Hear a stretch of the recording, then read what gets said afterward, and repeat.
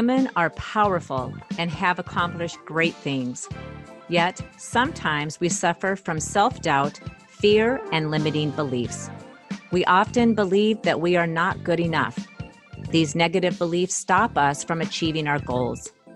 Welcome to Sprinting to Success, a podcast dedicated to women who have experienced struggles, yet found ways to step into their power, their greatness, and learn to embrace challenges. These women will share their stories and give you insights to help you on your path so you can follow your dreams. And now, here's your host, Esme Lawrence.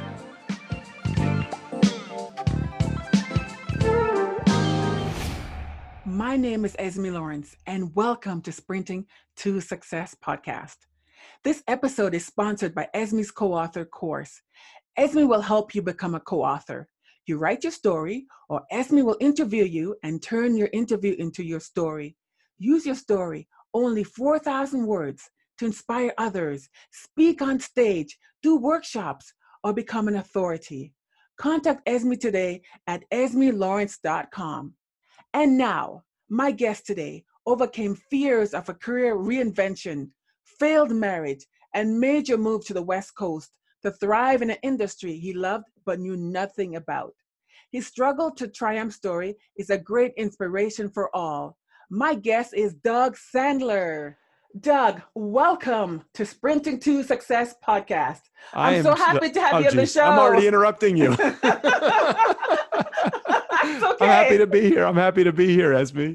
I just want to tell my listeners that because of you and Steve Olsher and all the great team that you have, I have a podcast. I'm so thankful for my podcast because it's my voice and I love it. I love interviewing people. And of course, to have you on the show, what an honor. Thank you so much. I appreciate it. Esme, it is my honor. I appreciate you having me on the show, and I'm so glad that you invited me. I felt like, oh gosh, I hope at some point she invites me on her show, and before she gets too big to invite me on her show. One of these days I'll be really big, right? But it's a process, right? Exactly. It's totally. Listen, 5 years after I started my podcast, it is a process. Nearly 1,000 or a little over 1,000 episodes, 3.5 million downloads later. It is still one of those things that I know I'm going to figure this out one day. I'm sure I will. Exactly. So yeah, I'll follow your lead. So one of these days, you are welcome to. It will be great. So go back to your childhood. What kind of child were you? Oh boy. If I go back to my childhood, I was probably a really quiet child, but a child that really loved to be loved. I was very quiet. I can recall a number of times my parents were divorced at a young age for me and raised by my mom, loved my mom so very much and still love my mom very much. She is fortunately still with us. My dad is no longer with us, but my mom is with us. So I just remember just always being the mama's baby. I was just always the little kid, even at 6'4", where I am now. I still feel like I'm just her little baby. And it is just such an amazing thing to have such a great relationship with my mom. But I was a quiet child as a youngster. And then I kind of grew out of that. Right. So what were some of the struggles you had as a child? I think I come from a hugely blended family, and I was the youngest in this blended family of, there was seven of us. Wow. But a blended family. So it was just me and my brother biologically, but many stepbrothers and stepsisters. And for me, being such a young little guy, it was always, how do I get anybody's attention from where I am? How is anybody going to follow my lead or listen to me or do anything that I ask them to do, because there's all these big people that are around me. Right. And, so I just did it through having a very positive attitude always. My dad used to give out these things called a positive attitude award in the family during the weekends when we would visit him. And I would always try to get that positive attitude. So I was a quiet child, but I did have a positive attitude growing up and always a pleasant disposition. I think I was a good kid to be around. Right. So you got the positive attitude from your dad. I think so. I think I got a positive attitude from my dad. I think I got the tenacity and the ability never to quit from my mom, because as a single mom raising two sons, she had her struggles. How was she going to pay rent? How was she going to make sure that groceries kept coming in the door? How was she going to make sure her kids were clothed and clean and all of that? And what was great about it was that I learned a lot of those lessons. I think I probably learned a lot of good business lessons from my dad, but I learned a lot of personal lessons about overcoming obstacles and adversity from my mom. And I appreciate and respect what she had gone through as a young adult, with two young kids.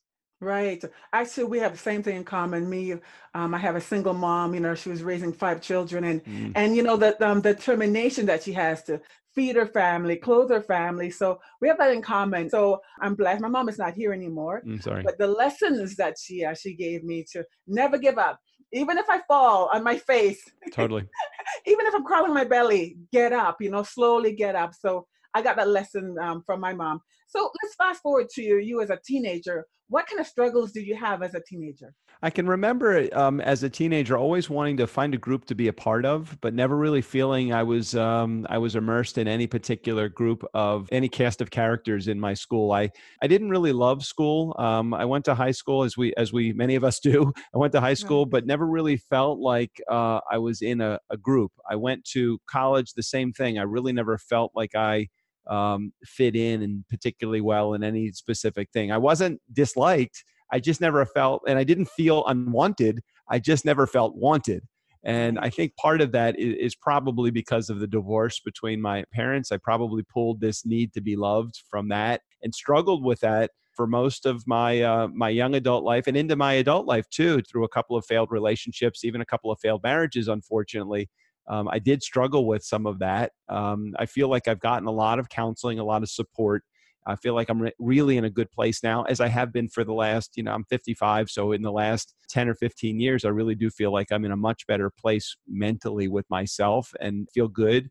But it took a lot to get there. I have a very positive outlook on life and very positive outlook on things that are going in my life right now and enjoying it. But I think that those were some of the struggles I was dealing with as a young adult as well.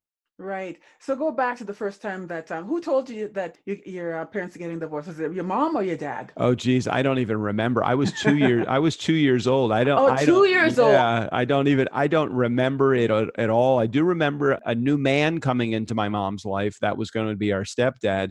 And I do remember my mom was extremely protective of her two boys as we were growing up. He was just like the other guy that lived in the house. He was Right. not, we never called him dad. We called him Marty, and we loved Marty, and Marty is a great guy, but she was the mom. She was the rule maker in the family, and he never disciplined us, and he was just the guy that lived in the house with our mom.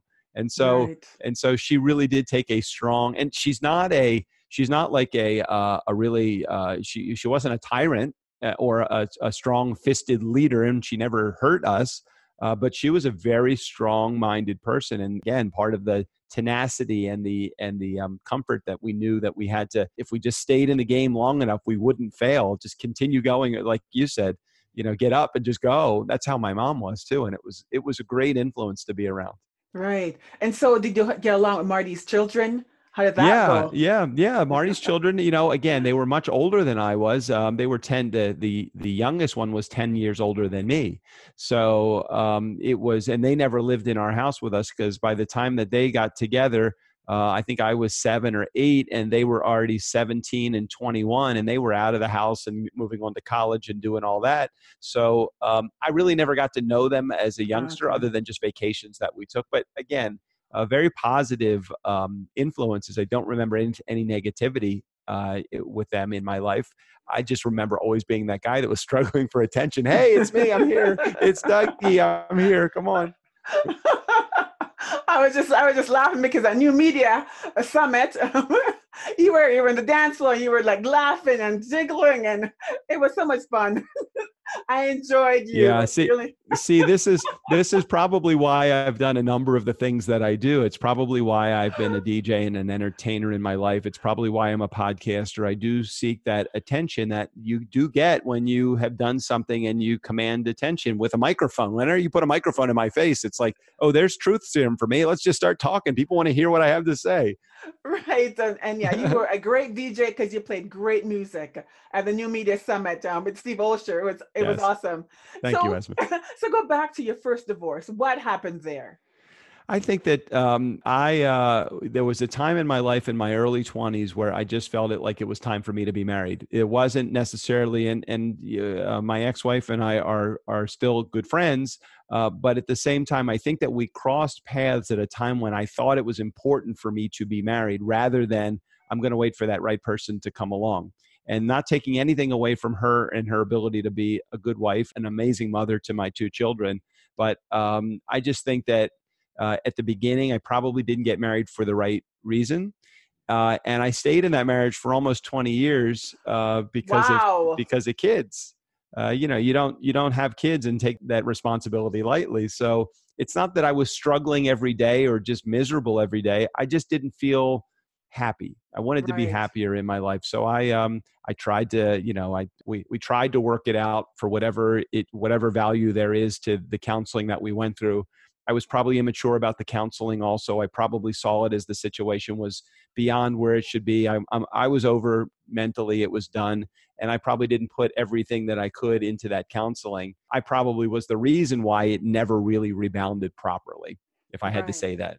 Right. And, I really believe in counseling. I mean, I'm divorced after almost 24 years. And I wish if I could go back in time, I would have counseling with my husband because we were so different. And it didn't hit until, until later. Yeah. Like, oh, oh, you're like this, I'm like this. We're so different, right? But of course, you stay in it for the children. And so, I mean, I'm blessed with three beautiful children and, that's great, right? Yep. Fast forward to you now. You went on to marry a second time. Yeah. So I married a second time and I was in love. I mean, I knew that this was like the love of my life. I mean, that's where I felt that I was going with my second marriage. And I think that there was just some really big red flags that I just didn't see at the very beginning. And that relationship was very brief. It was a long relationship from relationship perspective. It was 5.5, 6 years of relationship. 2 years of that were marriage.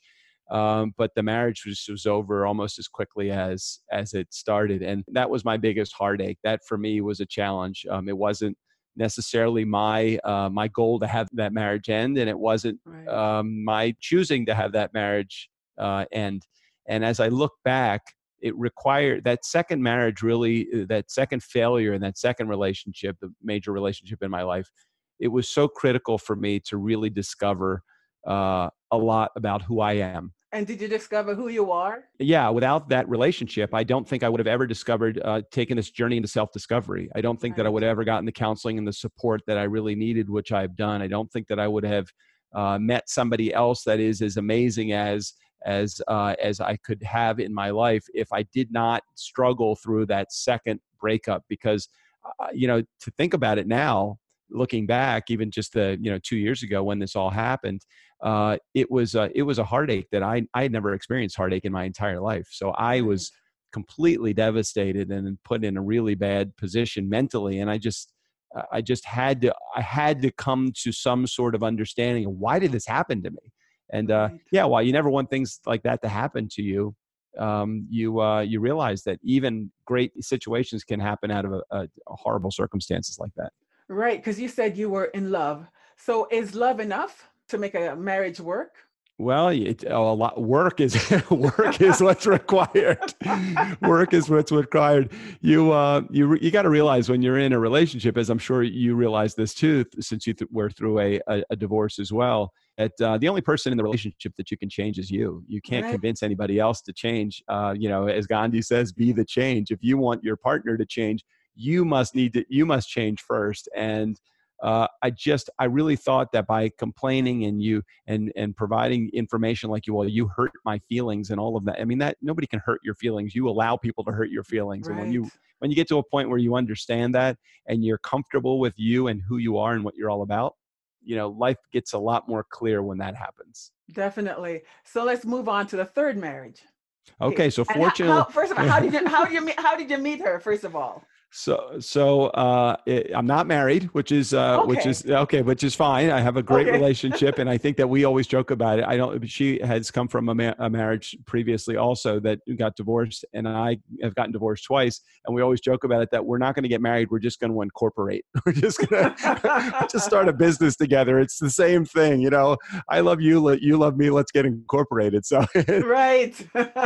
So I actually met her through podcasting, and you may know her. It's JJ Flizanes. I don't know if you know JJ from New Media Summit. Yes. If you remember JJ. Well, JJ and I met 2 summers ago, right at the tail end of me coming out of this relationship.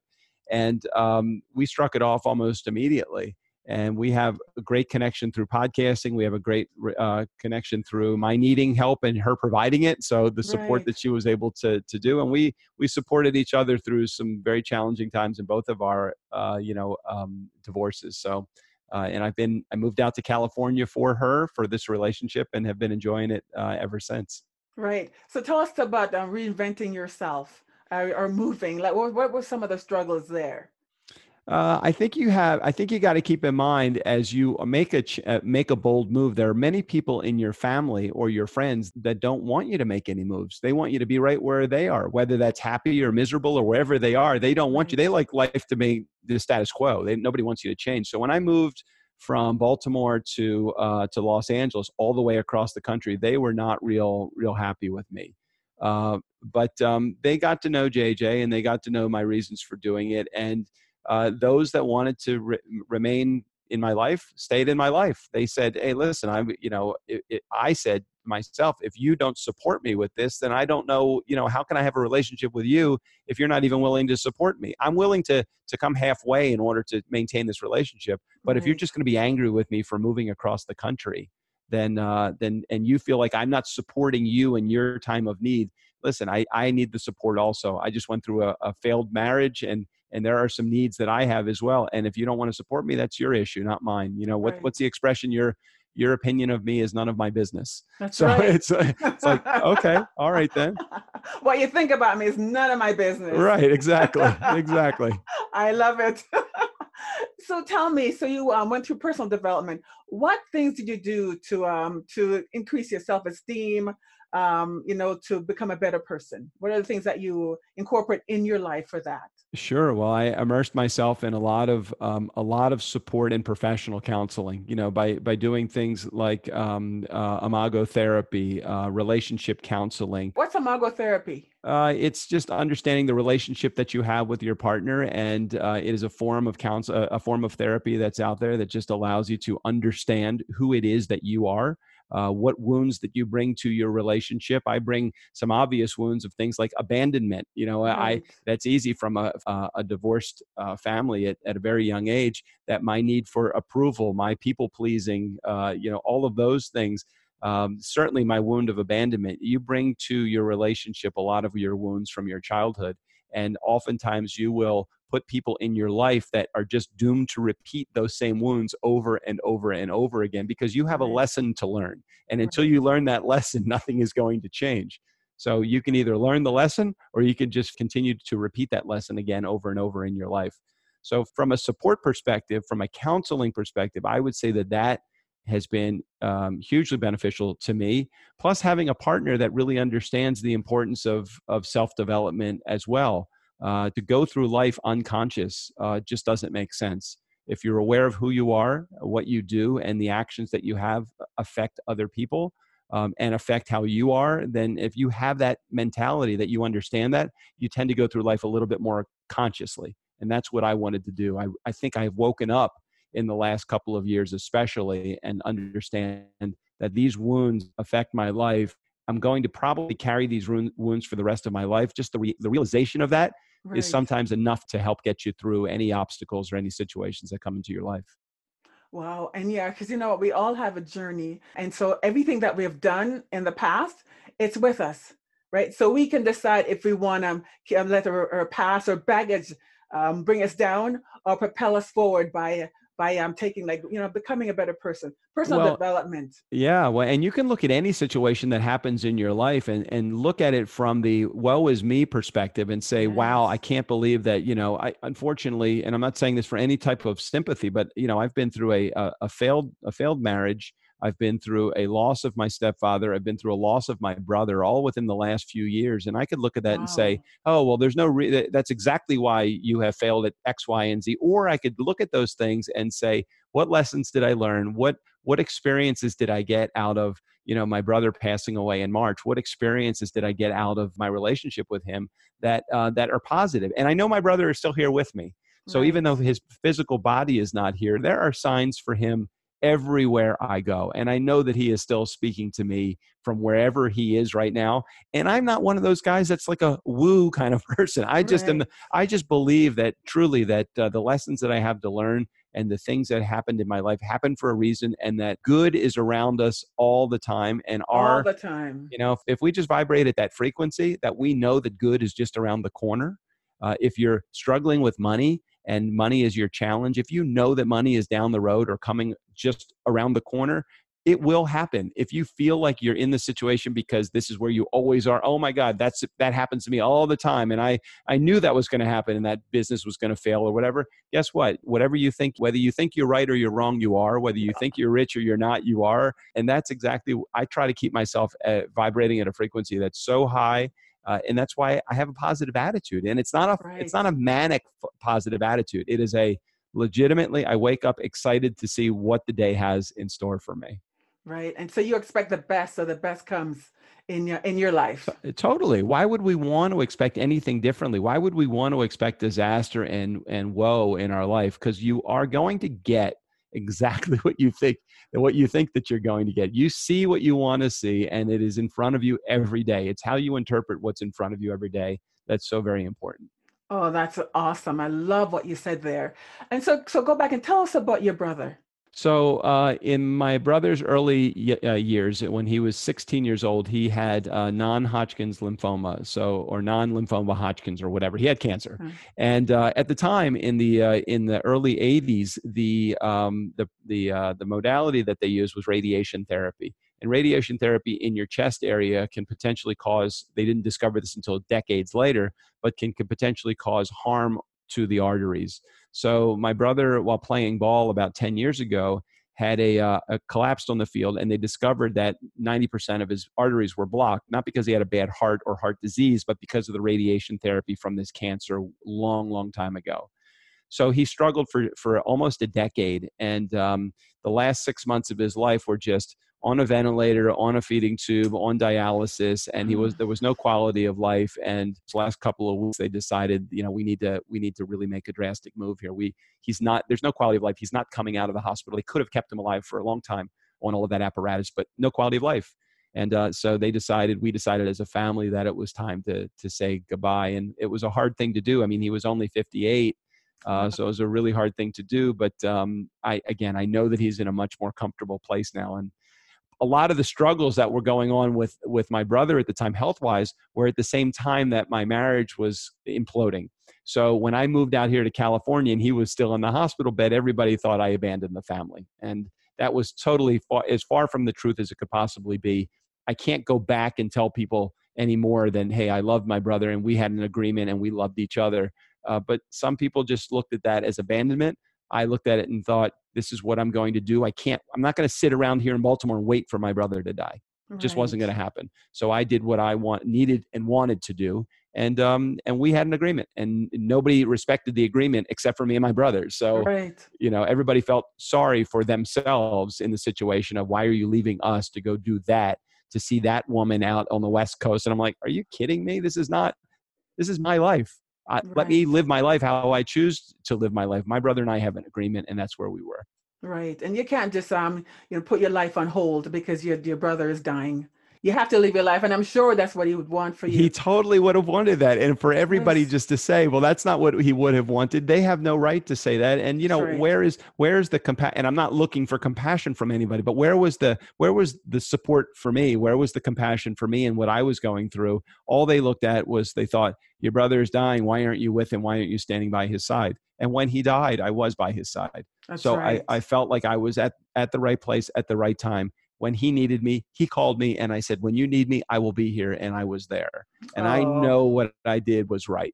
And for people to still harbor that, even a year later, for people to still harbor that resentment and that feeling of bitterness, that's their problem. That's not mine. I have no problem with what I've done. And I can I can go to bed at night feeling good about the decisions that I make in life.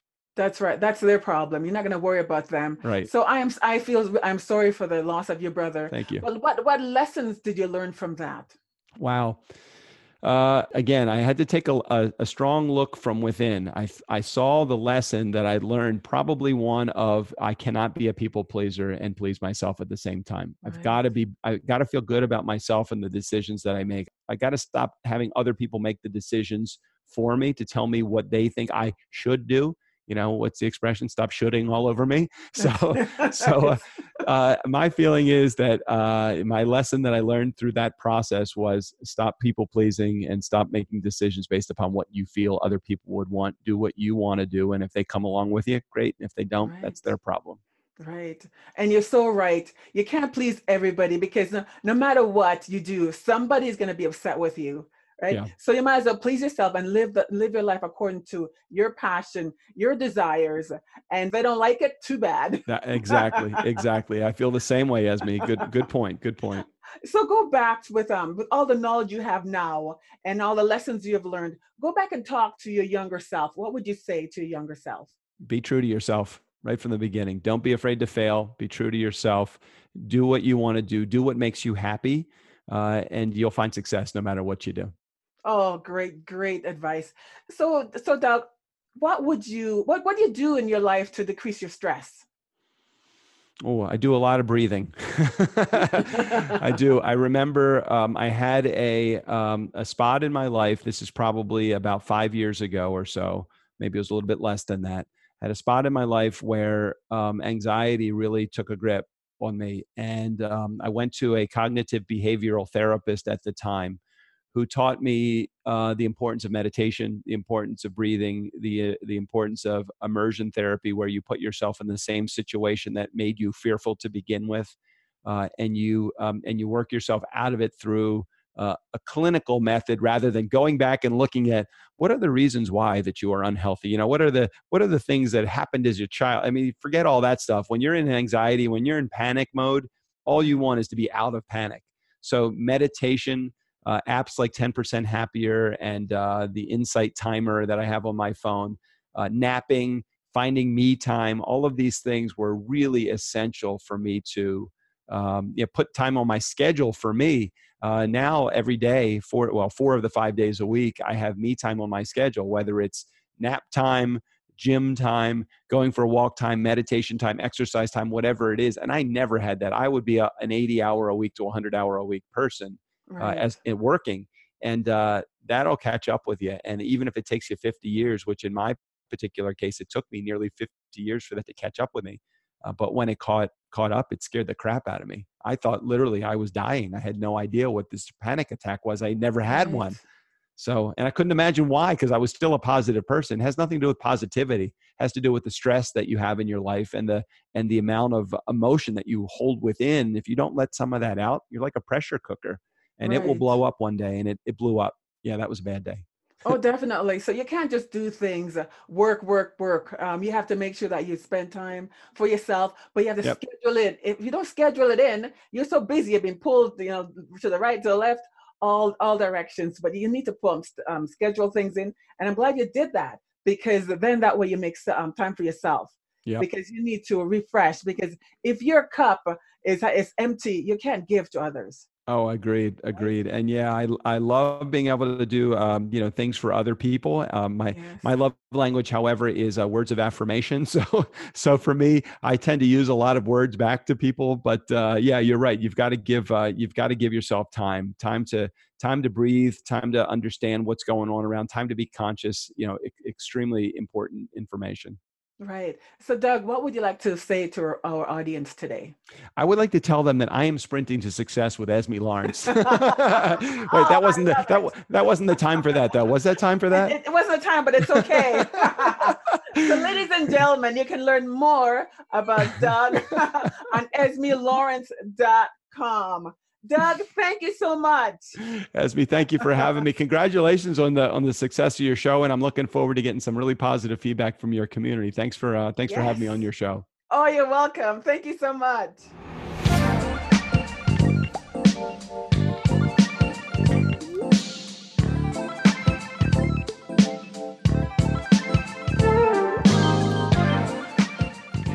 Thank you for listening to Sprinting to Success with your host, Esme Lawrence. Please be sure to subscribe, rate, and review this show on iTunes. For more information about Esme and to hear other episodes of the show, go to esmelawrence.com. The information in this podcast is not intended as a substitute for professional or medical treatment or advice. Always seek advice from your healthcare provider.